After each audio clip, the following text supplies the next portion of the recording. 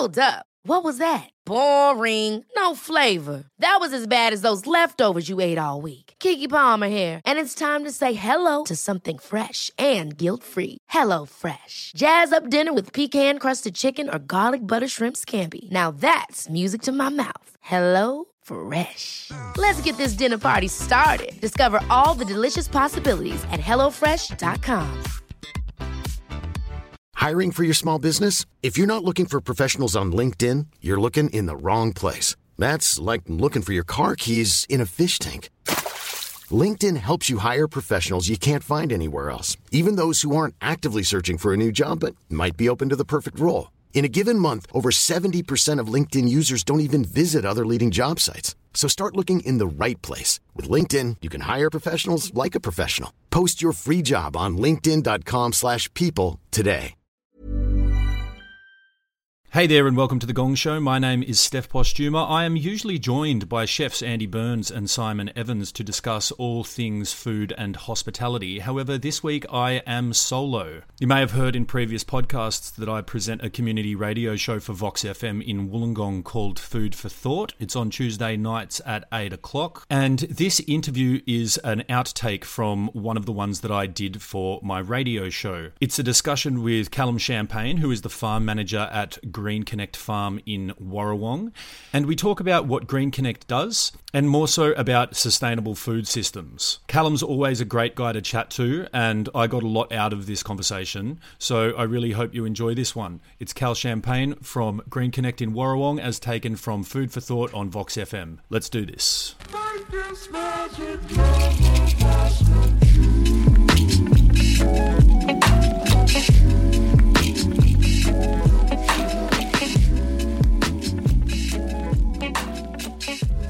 I have a guest in the studio and we're going to be talking a bit about sustainable food systems and Green Connect. So, Callum Champagne from Green Connect Farm, welcome to Food for Thought for another week. Thanks, mate. Yeah, thanks for having me. Thanks for coming in. This is your second time in now, It's my second time here. Second time here. So the last time I talked to you would have been, I reckon, at least a year and a half ago or something like that. You were one of the first people I talked to when I was doing this station. Yeah, I reckon it could have even been longer than that. Yeah, it might have been. Yeah, it might have been. Man, God, that makes me that's strange. I feel like I haven't been doing radio that long, but I guess I've been doing it for almost 2 years now. So yeah, hopefully people are enjoying it. If you're enjoying the show, why don't you give me a call 42269393 and tell me about that. That's nice. Anyway, Cal, for those who aren't sure what Green Connect is, let's just start with what Green Connect Farm is and what you guys do. Yeah, so I'm Green Connect's farm manager. The farm is part of a bigger social enterprise. So by that, I mean we're a not-for-profit that uses business models to create social and environmental change. We work to create jobs and employment pathways for former refugees and young people. And importantly, we do this in sustainable industries. So we work in zero waste. Your listeners might have seen us working a lot of the local festivals where we divert waste from landfill to organic and recycling streams. We work in labour hire in partnership with a lot of local businesses. And we work in fair food, which is what I oversee. So we run a 10-acre farm in Warrawong, so it's an urban farm, smack bang between Warrawong High School, Warrawong Primary School, and a bunch of residential houses. And on this farm, we grow chemical-free food that we call fair food. When we talk about fair food, we talk about food that's good for the people who grow it, good for the people who eat it, and good for the environment that allows the food to grow. So it's a 10-acre farm that grows mostly vegetables and herbs. That's predominantly what we're trading in currently.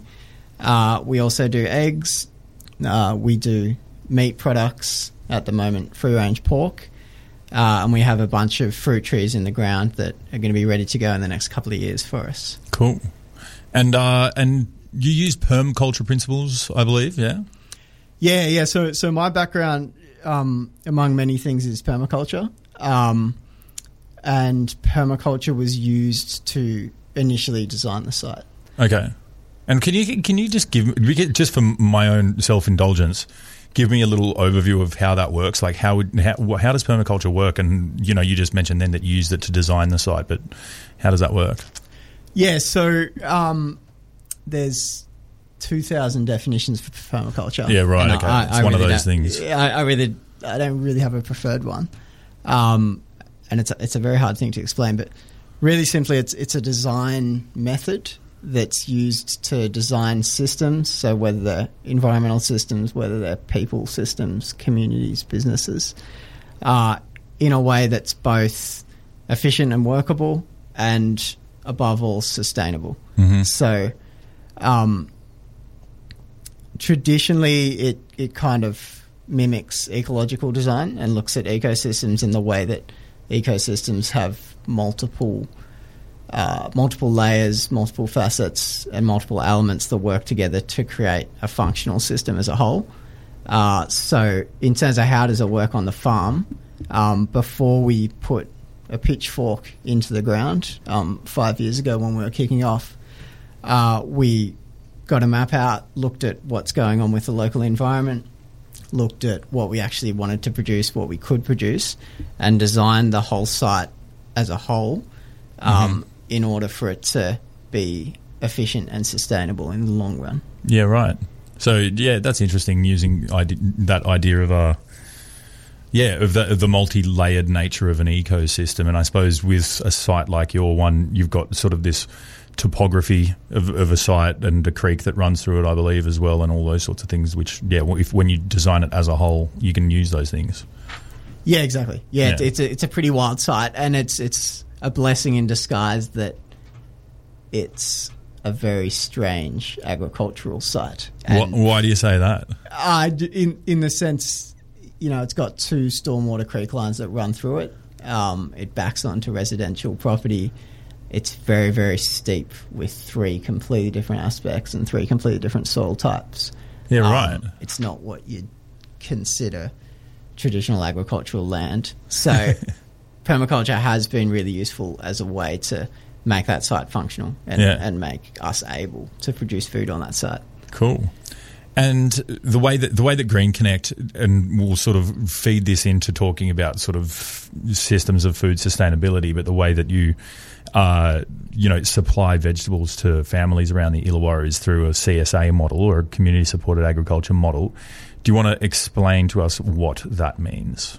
Yeah, so the idea of CSA, or community supported agriculture, is based on the idea of the community investing in the farm and sharing the risk and the reward with the farmer. Mm-hmm. So currently in the food system, the farmer plants a crop. If we get a flood, if we get a drought, as we do in this country, they bear the risk, and they've invested the money in it. They have to kind of suck it up and find a way to move on to the next season. Whereas it doesn't impact the customer, because they just go to the supermarket and get the food that's grown by the next farmer who didn't have that drought and didn't have that flood. So CSA is based on the community going, well, actually we want farmers to grow in a way that's sustainable, so therefore we're going to buy a membership into that farm, where traditionally it's been seasonal, and each week they get a share of what's produced on that farm. So Steph, you might pay a $40 a week membership fee and get $40 worth of vegetables at the end of the season. Yeah. But it's traditionally these systems have struggled because if there's a bad season, you get nothing. If there's a good season, you might have 100 kilos of broccoli to find something to do with every week. The system that we have, we kind of 5 years ago, we were having to think about what we wanted to do, and we realised that this wasn't going to work in Wollongong. If we set up this system, we'd had 2 customers, which would be me and my mum. Yeah. And so we've put together a more customer-friendly model. So we run a veggie box system where people can sign up. They sign up on an ongoing basis, but they can pause or cancel at any time. And there's a few different options of the sizes of boxes you get. But every week you get a selection of seasonal veg to take home to your family. Fantastic. And since you last came in, like say you did come in, say 2 years ago, and I came down and visited the farm and saw what you had going on there, you definitely didn't have any pigs at the time, the first time I came down, I don't think. Maybe you did. Maybe I think we had some pigs. We hadn't started selling. Yes, you hadn't started selling pork. But it's sort of, in the over the last 2 years, can you give me a little explanation of how things have changed down there? Is there new things that you're doing? Obviously, selling pork's one of them.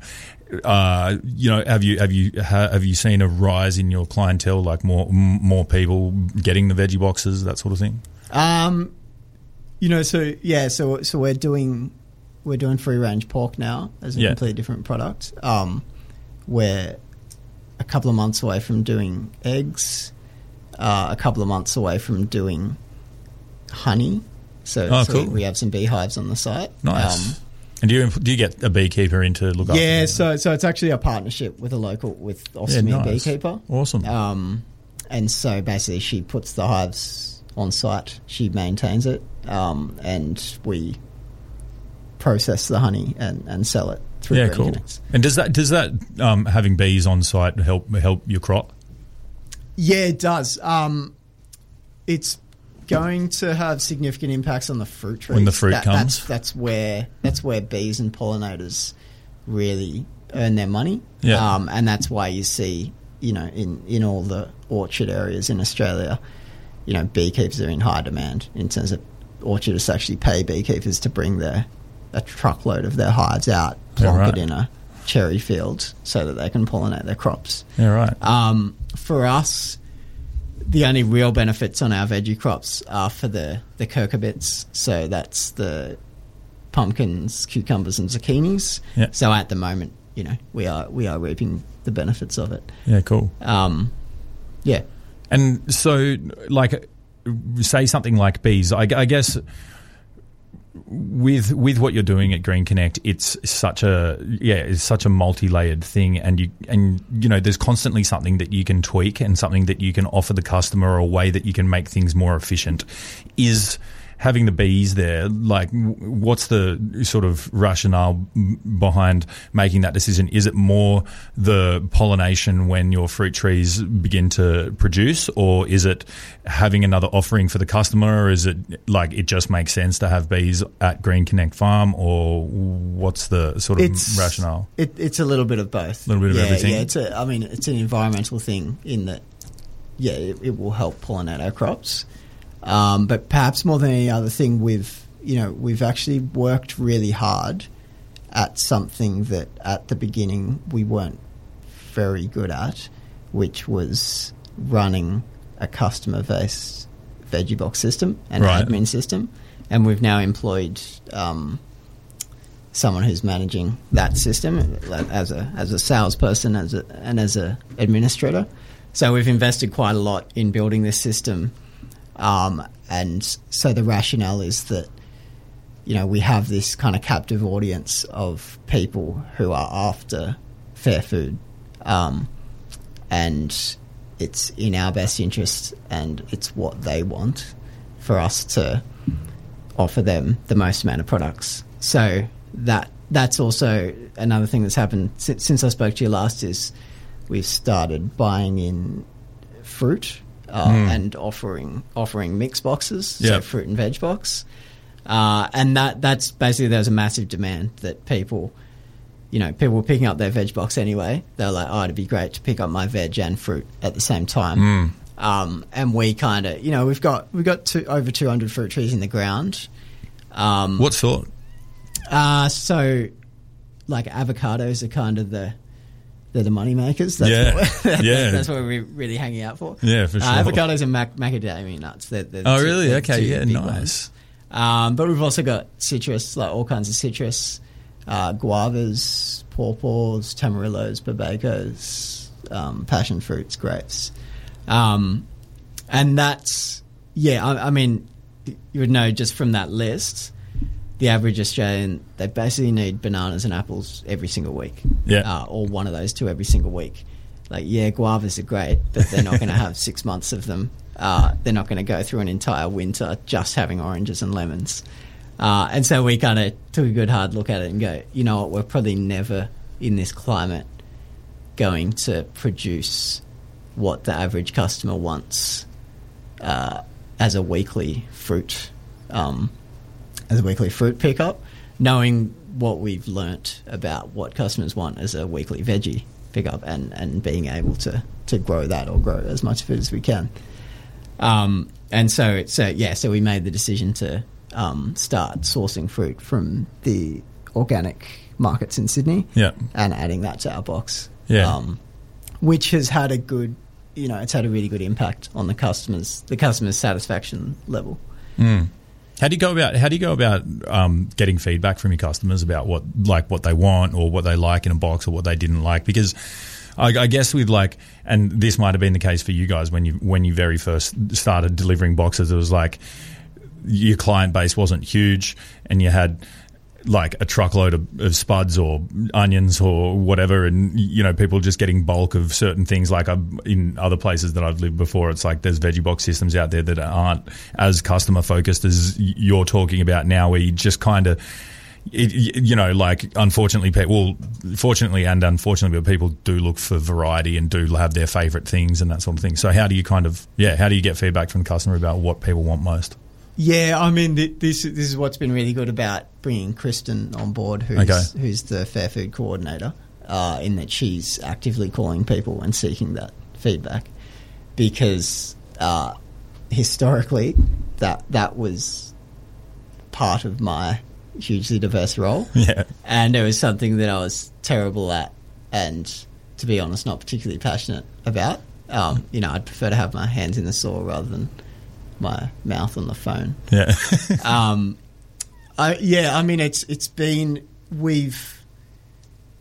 been doing it for 5 years, and I think basically I do a weekly communication piece where it's like a weekly letter in the veg box that generally talks about a veg that's in season and gives a little recipe.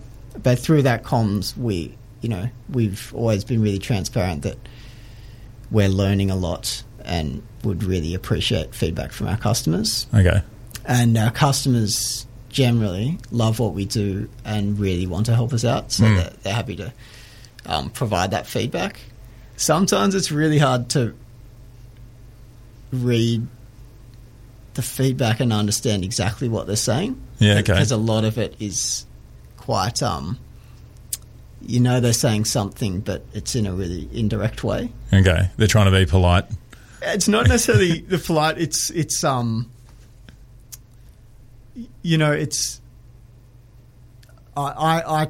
I'm kind of a pretty simple guy, and I like to narrow things down to, if you have a piece of feedback, generally I can say, okay, either it's, you're just not getting through your veg box, which is the biggest one. That's the reason most people sign off the veg box, is that it's too much veg. Yeah, right. And that's the thing, that people think they eat more veg than they actually do. And so that's why, is that one of the reasons why you've got different sizes and things? Now I've got a mini box. A mini? Yeah. Okay. Yeah, which we thought we'd never have. But so that's the reason we've got that now. So I can, you could kind of say, either that's the problem, or the problem is that there's just not too much variety. They want tomatoes every single week, or, as a quality issue or something like this. But sometimes, some of the feedback is quite vague, and it's hard to put it into those categories. Yeah, okay. And, sometimes indirectly, and this is, coming from really beautiful places, because they're all really supportive people. But sometimes when you read between the lines, it's kind of sounding like they're saying, like, oh, why can't you just be like Woolworths and Coles, but do it ethically? And, there's reasons why the large end of town isn't doing what we're doing. Yeah, exactly. It's very hard to make it financially sustainable. Awesome. Quickly about the pigs. Why did you get pigs? Why do you have pigs, and why are you producing pork? Again, it's that thing of, we have a captive audience of customers.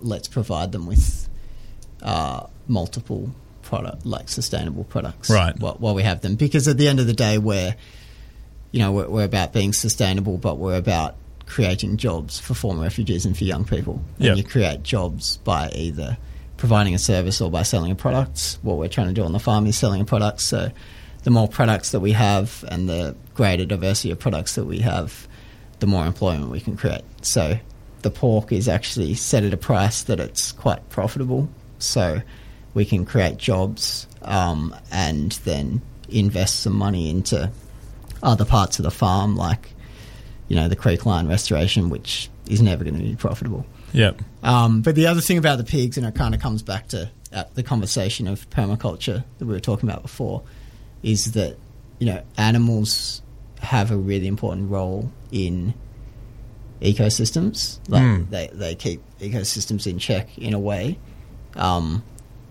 Their waste products through manure is a valuable resource for trees and other vegetation. And so we've used them to integrate them in our food forests, so amongst our fruit trees and perennial food, as a way to keep the weeds under control, because they basically dig the weeds out for us, and then we seed it with green manures and with annual kind of bonus crops. Yep. And they poo everywhere, and therefore fertilize the crops rather than us having to bring in external outputs to do it. It's also that, if we're talking about sustainable food and the environmental impact of food, the meat industry has the biggest impact on the environment within the food system. And so it kind of makes sense to start at meat in terms of trying to create a sustainable food system. Like, let's start with the worst element of the conventional food system. Yeah, well, I guess that's kind of what I was getting at with my question about the pigs. Like, I think that now in the media and with a lot of sort of like food activism or dietary choice activism or whatever it might be, meat consumption gets a really, really bad rap in terms of its environmental impact. And what I see, like being a person that works in food and having been to visit like numerous farms that practice really good sustainable production and also use animals as a means of improving the environment of their farms in the way that you do. Sometimes meat production in the media gets painted with the broad brush of factory farming. And do you think that that whole story isn't told, and that there might be a bit of a misconception when it comes to sort of that there is viable alternatives out there to consume meat consciously and more sustainably? Do you think that there's a bit of a disparity there between perception and the possible reality? Yeah, definitely. Yeah, I think I guess what you're kind of referring to is a lot of the stats, a lot of the kind of popular documentaries that are, I guess, cited by animal activists come from America. And America has a very different food system to Australia. It definitely has a very different animal food system.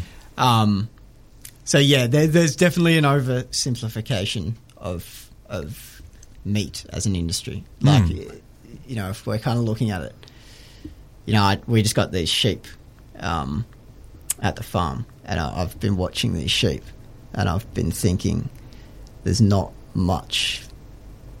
many more sustainable protein sources. Like, these guys are literally eating weeds that I'd be spending time and petrol on mowing and converting those weeds into meat.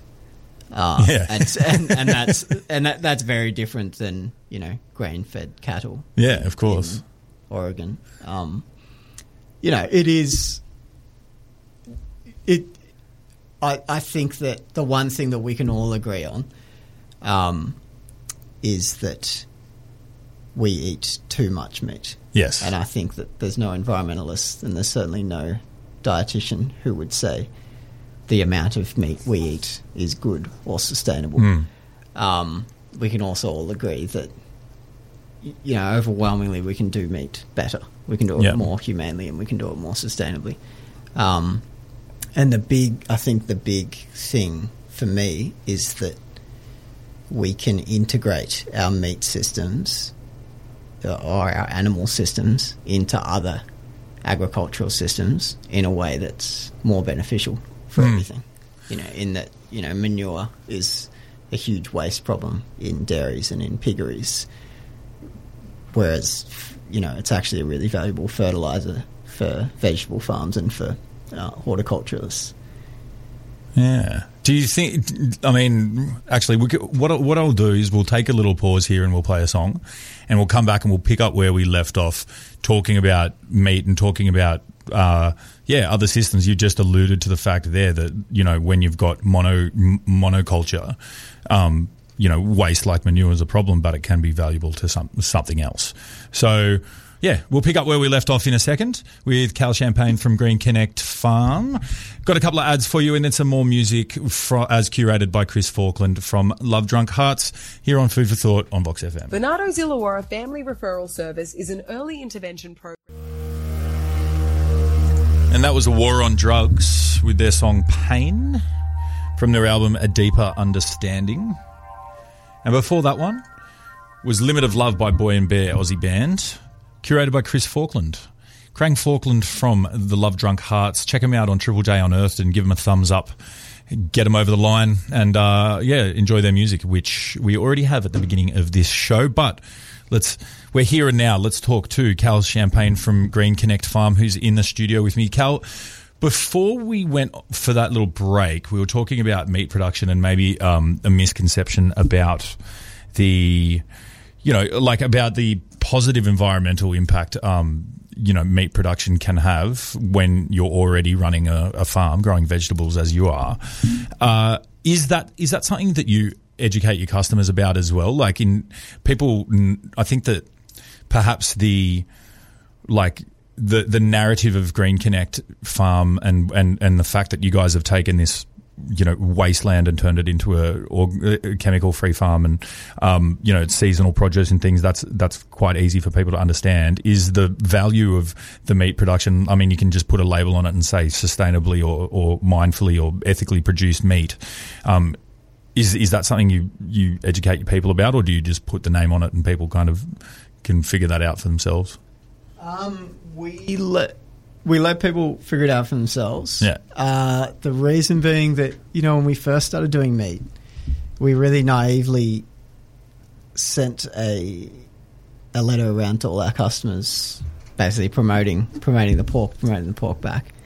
And we received a lot of pretty negative feedback by our customers who may have been vegetarian and weren't very keen on the idea of us doing meat, which... It seems really naive in hindsight that we didn't see that coming because, it's probably pretty conceivable that most of our customers are vegetarians because they're the people who eat heaps of veggies. Yeah. And also the environmentally minded people in our community. Yeah. And that's the thing, and that's why it can sometimes be hard having this conversation because, vegetarians are the best thing for the food system in that they really consciously think about the food that they're eating, and that's what we want to create. We want to create conscious consumption. But after that, we kind of, and I guess it was a bit of a shock to, our branding. Would you say? Because after 3 years of being a veg supplier, currently we were a meat supplier as well. And, our response to that was that, the majority of Australia eats meat. We're all about fair food. Meat is food. And so as long as we're doing it in a way that's best by the animals and best by the environment and best by the people who are growing it, then it's a good thing and we should be providing that product.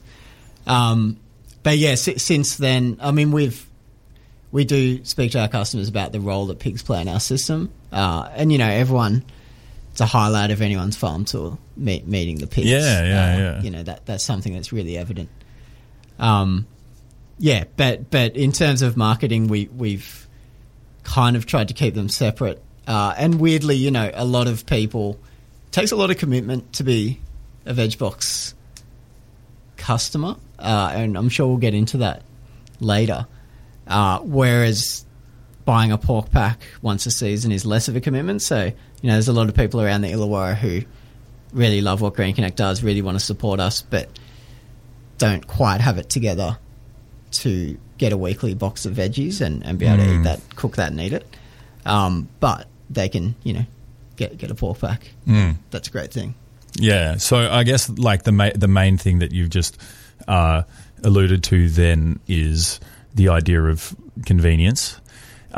You know, you said that there are a lot of people around the Illawarra who don't quite have it together to get a weekly veggie box, which is like, you know, that you can take what you will from that, but like don't quite have it together might just mean that they prefer the convenience of going to a supermarket and having multi-seasonal food available like at their fingertips for a very low price.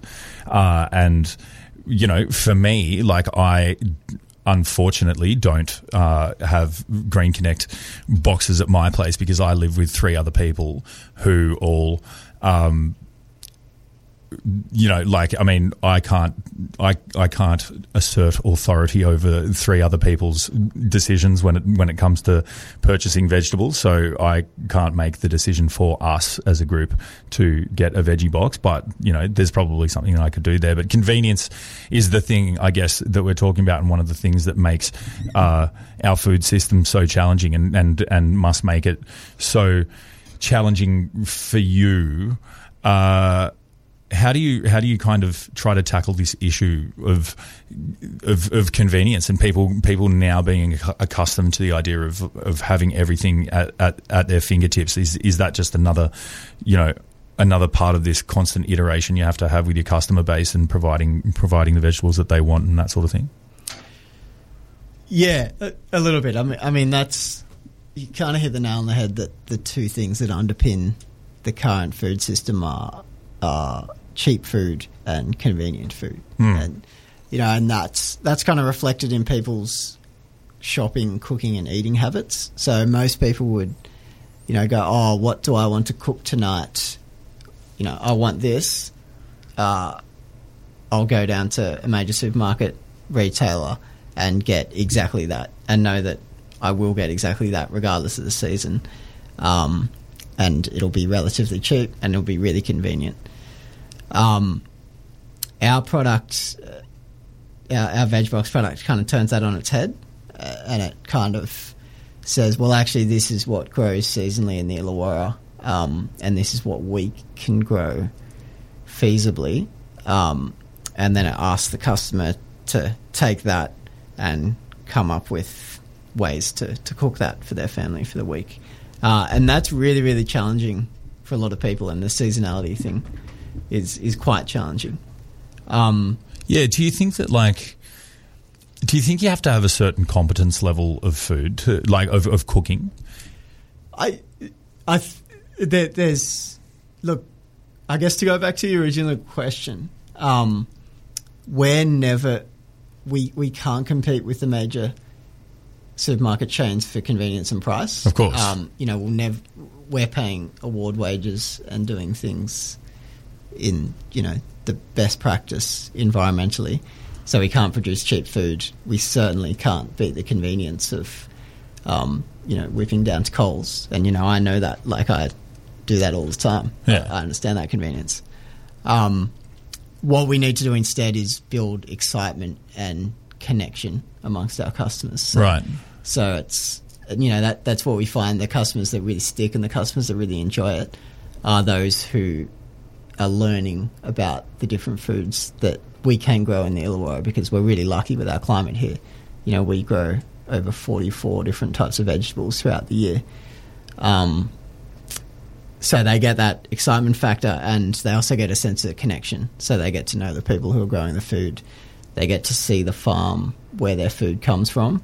You know, they get to bring their kids down to meet the pigs, feed the chickens, chase the sheep around, whatever. You know, and that's something that I guess the big end of town can't offer. Yeah. So I mean, yeah, the idea of connection is one of the things that you can provide that they can't. But perhaps for some people, this might not change their purchasing behaviours. That might not be enough to get. They might not be interested enough in food to get them across the line to participate in Green Connect or any veg box system or shop at a farmer's market or whatever it might be. What other ways do you think? Because I guess, what am I trying to say? The current system isn't going to be good for the environment ever. Like importing frozen chopped mango from Vietnam in plastic packaging and selling it to a customer during mango season, whether it's huge monocrops, GMO, the chemicals that are used, it's never going to be good for people or the environment. And from what I can see, things are just going to continue and something needs to change. So you've got a system where you can provide that connection, and that's the thing that you can provide that big supermarkets can't. But how are there other ways that you can think of that behaviour change can occur, like that education can happen and a vaster quantity of the population can understand and become a part of this type of conscious food consumption? Yeah, you'd think I'd have an answer for that, but I don't. Okay. I studied sustainable food systems at uni. Now I've been working in it for 5 years. You'd think I'd have a response to that, but I don't. Because at the end of the day, people are led by the market, and as long as food, the conventional food system stays cheap and convenient, then it's always going to dominate over localized sustainable food systems. I think the change will come when that system relies on huge amounts of fossil fuel energy, and emits huge amounts of greenhouse gases, as well as all the other environmental changes. So when, I guess, the policy environment and the economic environment, whether that's carbon pricing, blah, blah, blah, catches up to it and forces it to change economically, then we might see a shift in consumers' decisions about food. Interesting. It's a really tough one, and it's kind of quite a bleak future that you kind of just suggested there, where it's just like the environmental degradation gets to a point where the price of carbon is so much that it means that it's cheaper to buy Green Connect than it is to go to Coles or whatever it might be, something along those lines. It's a little bit bleak. So I don't know. Hopefully there's something out there, and hopefully we can find an answer to that. But I guess as with anything, education's probably one of the big ones. Is just to begin to try to educate as many people as you can possibly do. The reason I used that example of the chopped up frozen mango the other day is because we've got some of that in my freezer at home. I didn't buy it, but I didn't go shopping that week. We shop as a house, but I didn't go shopping that week. And usually when we do, I make sure we shop at a local spot rather than a major supermarket. And yeah, when I was like, oh, who bought this? And my housemate, who is a, well-educated, good, high-functioning member of society, was like, what do you mean? And I said, have a look at this. It's the middle of mango season, and it's made in Vietnam, and it's chopped up and frozen and sent to Australia.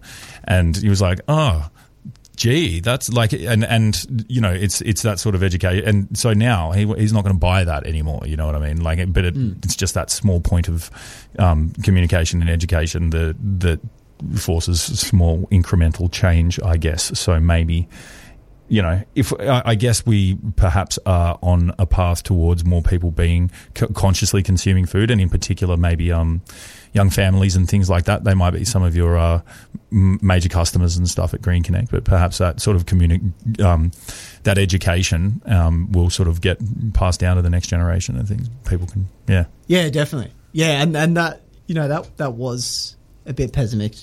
No, but I think you're probably right there.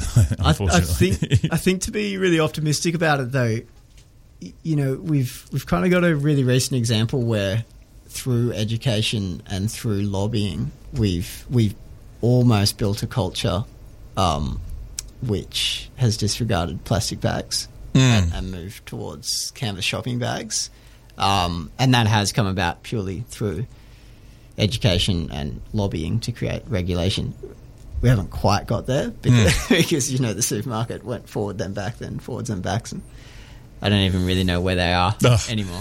It's just like, I don't understand what they're doing now. They just make the plastic just that tiny bit thicker and say it's reusable or something, and then it goes back to the old way and whatever. But yeah. So I mean that's kind of a good example of how cultural change can happen, because that is, you know, that like, even that tiny thing of having to think about getting your bags before you go shopping, that is inconvenient. Yet, as a community, we've mostly or almost managed to overcome that. Yeah, that is. And so, looking at the way that we've managed to do that is kind of, you know, there's some good lessons in that for how we can change our food system. One thing, this is my pet peeve about, look, I've got a lot of pet peeves about plastic shopping bags. One of my pet peeves about them is that if you go to a major supermarket and buy one of their reusable shopping bags, it's got a piece of plastic in the bottom of it to like keep the structural integrity of that bag. Yeah, right. Do you know what I mean? Yeah. Do you know what I'm talking about? Like do you mean like the canvas bags? Yeah, like when you buy a green bag from Coles or whatever it might be, and then in the bottom of that bag there's like a square of plastic that keeps the bottom a square. Yeah. But that always, like, we keep it, that always just disappears somewhere. And so it's like in the process of making a reusable bag, they're also producing a piece of plastic that I don't really see the point of. Yeah. Other than it just means that the bottom of it's flat. But you don't really need it. Anyway. You can take that out, Coles. You don't need that plastic. Anyway, moving on from there. Look, I want to talk, because as you said, you did study sustainable food systems and things like that. Can you just point out a couple of things that you think are some of the biggest challenges, you know, to the environment or society when it comes to large scale agriculture or some of the bad parts of the current food system? Like, what do you see as some of the major problems? Yeah, I mean, I guess there's kind of two overall, like, you know, you could go into anything, but soil degradation is one, and I guess you could kind of say the degradation of farming communities. So the people side of the food system that we've built. So in terms of soil degradation, the soil is the most diverse and the most vast ecosystem in the world. So it's home to the most biodiversity in the world, the most amount of carbon stores in the world. A lot of people don't think about that. Right? I have not thought about this. Dirt is dirt. Yes. But, it's actually a thriving ecosystem. And we're only really beginning to understand that. Like, soil science is really rapidly evolving. And so, there's a whole bunch of chemicals that we wouldn't put in a human body. We wouldn't dump in a visible ecosystem, yet we dump in our soils. And you can only kind of imagine, if you took petrochemicals, in the form of synthetic fertilizers, pesticides, herbicides, or fungicides, and you dump that into, the pristine rainforest, you can imagine it's not going to have very good impacts, right? So when a more fragile ecosystem, the soil, is exposed to that, it's going to have a really, really bad impact. And so that's I guess that's kind of number one, and that really highlights the way that we've treated farming as if it's any other business, and we've tried to apply classical economics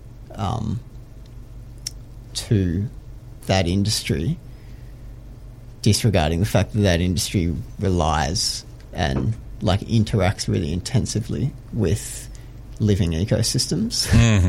And so, we're by demanding more and more of farmers, by demanding things that are cheaper and cheaper, that pushes farmers to grow food in more and more unsustainable ways, which then has more and more pressure placed on the ecosystems that they're farming. And I guess the irony of it all is that at the end of the day, it reduces the future capacity of that land. So not only is it, having all these environmental impacts, but it's the opposite to investment logic. And I guess that's coming full circle back to what we're doing and what permaculture is about. It's about investment. So, growing food the way we do might not be the easiest thing to do today, but it's an investment in the future. So we're actually building our soils, building the capacity of our land over the time, rather than reducing that capacity. Amazing. And like most of the farms that I've visited, most of the organic farms or sort of ethically minded farms, chemical free farms, or biodynamic farms that I've seen in the past are generally these sort of boutique operations that run either a veggie box system or trade at a farmer's market or supply local restaurants. Are these practices and principles scalable to large-scale agriculture? Would people be able to apply this, or does sort of monocropping go hand in hand with large-scale agriculture, and that potentially why it's not scalable to that level? I think that's a really tough one. Right. It's not. I don't think.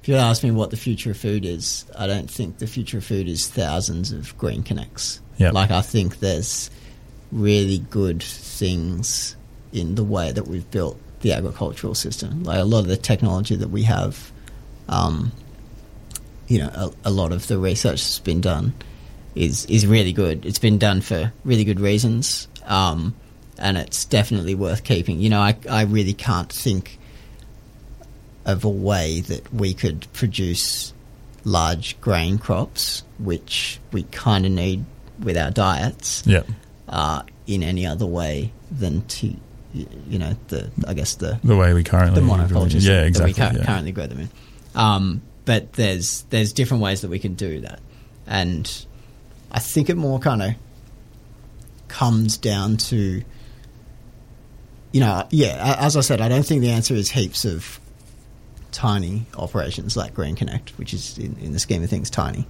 But I think some of the principles that we've used can be applied more broadly. And I think that the biggest thing is a change in perception of the role of a farmer. Yep. So 50% of the world is used for agriculture. So it's the biggest land use practice on earth.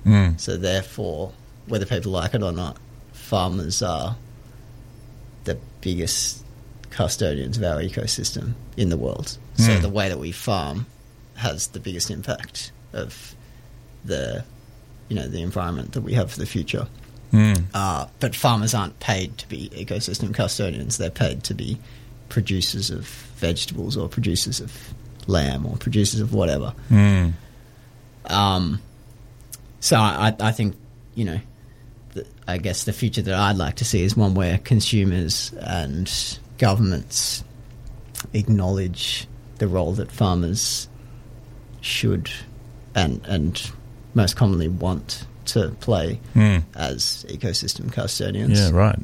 Okay, well, there's plenty to talk about when it comes to the role of farmers, and we'll get into a little bit about dollar milk and what's going on in that world as well. We're going to play a couple more ads and stuff here and some more music from the playlist by Chris Falkland from Love Drunk Hearts. So we'll be back just after this with Cal Champagne from Green Connect on Food for Thought on Vox FM. G'day, I'm Tim Fisher. Life on the land can be rewarding. 6.9 Vox FM. Yes, and you're listening to Food for Thought on your Tuesday night here on Vox FM. The time is almost 9:30.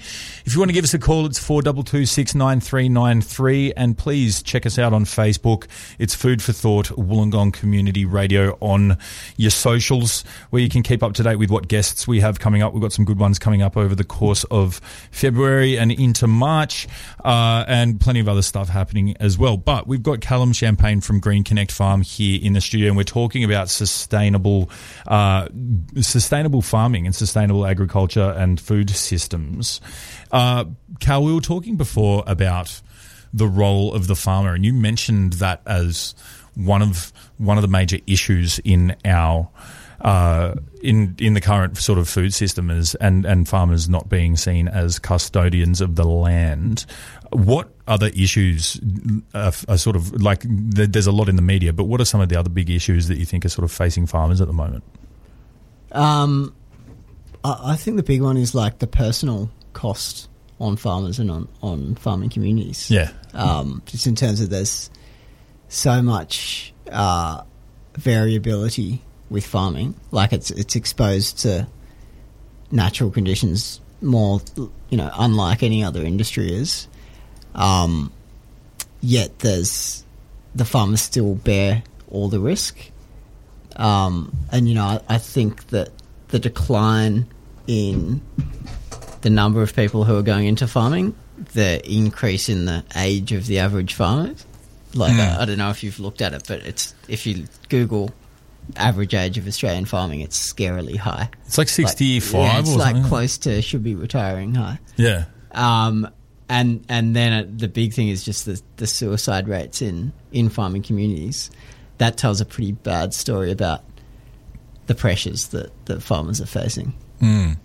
And it's I guess for a lot of farmers, it's not even if you have a decent year, it's not necessarily the most profitable industry to be in as well. Yeah, exactly. Yeah, it's not really set, and it kind of goes back to what we were saying before about how just really broad economic principles are being applied to an industry that's built on that's reliant on natural ecosystems. Yeah.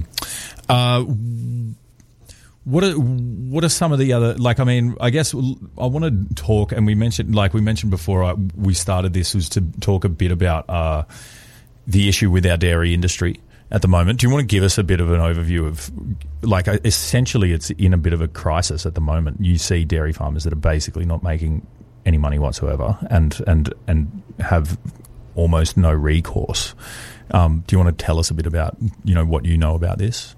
Yeah, it's really that classic race to the bottom thing, and it's kind of, I know a bit about this because I grew up in Bega, which is a Bega cheese dairy farming region. I think more than most other agricultural industries, dairy has really been tied into the retail chain in a way that Coles and Woolworths really control what happens in dairy and the prices that the dairy farmers are given. And this is, you could say you can avoid that by just not getting no-named milk. But the reality is that the cheap prices that they're offering is driving the rest of the market down. Yeah. And that kind of race to the bottom is, it's coming at a time where, other costs in the industry are going up, which means that more and more farmers are working for nothing or working for free. Yeah. And that pressure is, of course, farmers working for nothing.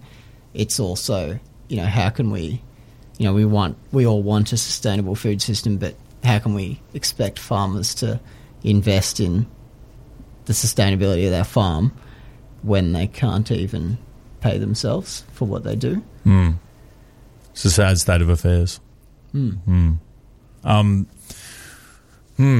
And so a dollar milk, I guess like you see like when you drive around, especially in sort of like agricultural areas, people have that no dollar milk sign out the front of their house. Some people do. And it seems to be this sort of like catch cry of let's support our dairy farmers by not purchasing dollar milk, but it is slightly more complicated than that. Do you have any, is there anything that people can do if they actually want to support our dairy farmers?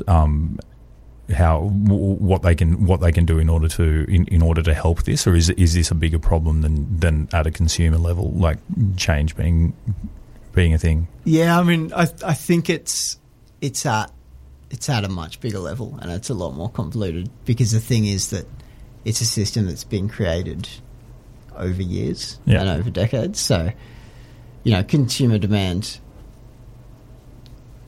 created this. I'm not sure if it can fix it. I mean, the obvious thing would be to support farmers that that the bulk of your money is going to that farm rather than to the large supermarket chains. Yeah, that's the bulk of it. But I mean, there's a lot of things about boycotting milk and boycotting dairy, and that's I understand the sentiment behind that, but in a way, that's kind of the worst thing that we can do, because it means that no one's buying the milk, and all this milk's going to waste. Yeah. It's I mean, it's a terrible position we find ourselves in. Do you think that it's just like a part of it is just a collective public, change of perspective, in that milk does not cost this much. Milk needs to cost more in order for us to have a sustainable dairy industry in Australia, and that's something that people have to put up with, and that's something that maybe the major supermarkets and big retailers have a responsibility to change that perception as well, and just up the prices by as much as it needs to be upped to in order to create a sustainable industry in Australia. Yeah, definitely. Yeah, it's all about customer perceptions and about what people think they should be paying for things. Yeah. So it's not necessarily about affordability, because people pay huge amounts of stuff for really weird things. Yeah, exactly.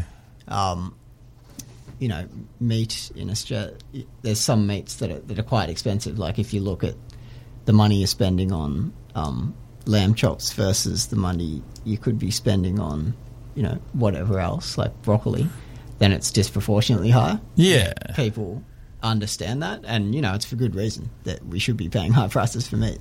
Yeah. But people understand that, and so it's really about changing consumers' perception about how much it actually costs to produce food, and more how much it costs to produce food sustainably and ethically.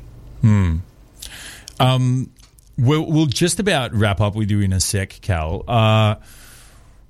Let's kind of try to look to the future a little bit.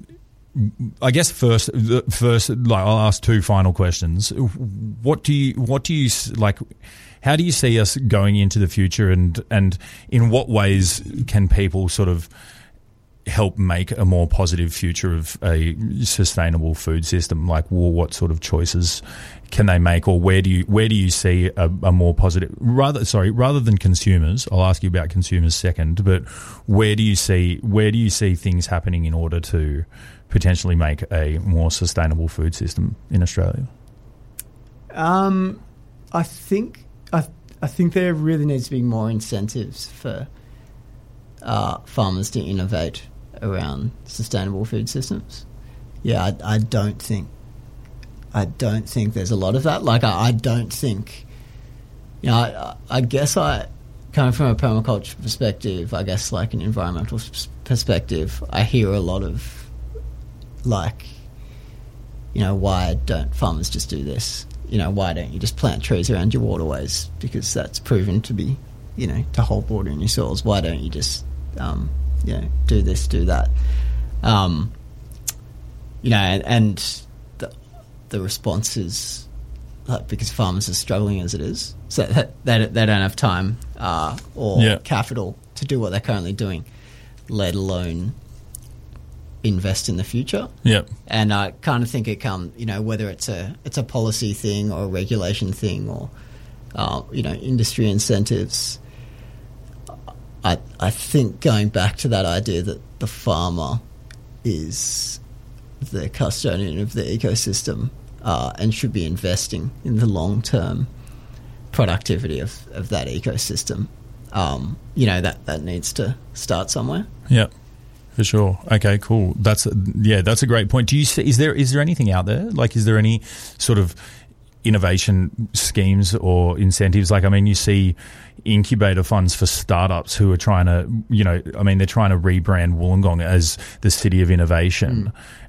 Is there government initiatives out there in order to develop more innovative practices in investing in ecosystems, like you say? I think there is.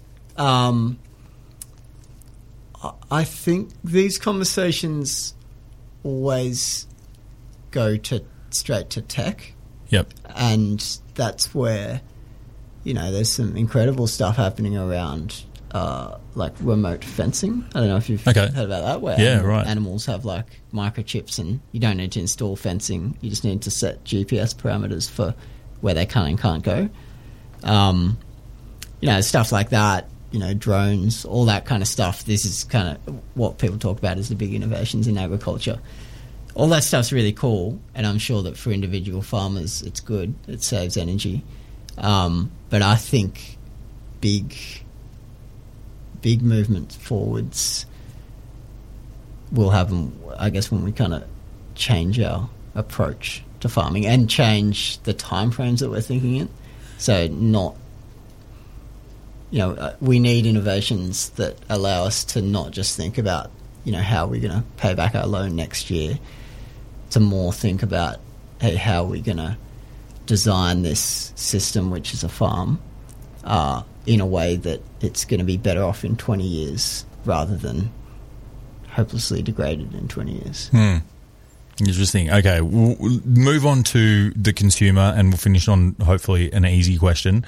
If there's people out there that are listening that haven't really thought too much about, conscious food consumption, what are some basic things that people can do, changes that they can make in order to, support a more sustainable food system? I think it's understanding a bit about where your food comes from. Yep. I think it's less, I could tell you buy from Green Connect, I could tell you go to the farmer's market, all this kind of stuff. That's really prescriptive, and I think people are smart enough to not need to be told that. Yep. I think really it's more like, I think it kind of comes down to appreciating your food and understanding where it comes from, and regardless of what you're eating or where you've bought it from, appreciating what it took to produce that food and to get it to your table. I think food literacy and the appreciation for food is what will drive change in the food system. I think Australia has a really weird culture of food. We don't appreciate food taste-wise, and we certainly don't appreciate food in terms of how that food's produced. And I think the more, it's not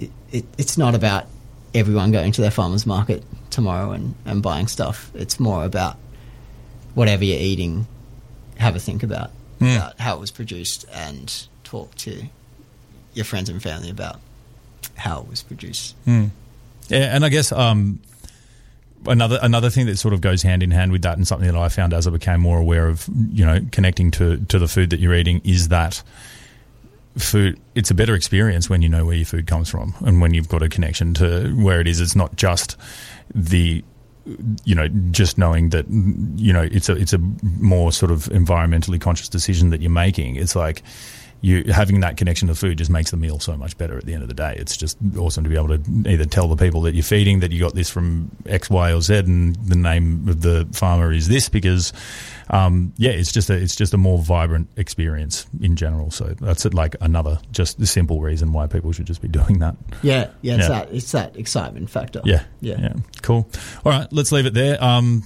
We'll go to some music in a second, but Cal, thank you so much for the second time coming on Food for Thought.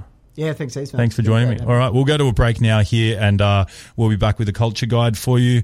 But we'll just go to a couple of tunes in a sec just after this here on Food for Thought. The time is 9:45 on your Tuesday night.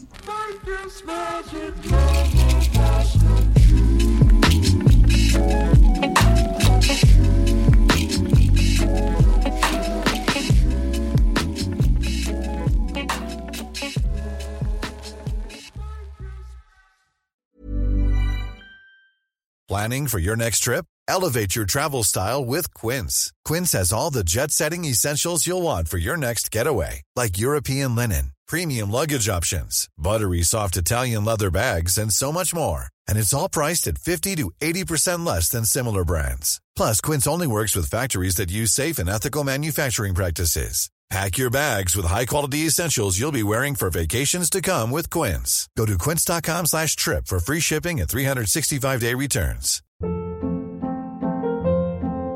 Hold up. What was that? Boring. No flavor. That was as bad as those leftovers you ate all week. Keke Palmer here, and it's time to say hello to something fresh and guilt-free. Hello Fresh. Jazz up dinner with pecan-crusted chicken or garlic butter shrimp scampi. Now that's music to my mouth. Hello Fresh. Let's get this dinner party started. Discover all the delicious possibilities at HelloFresh.com.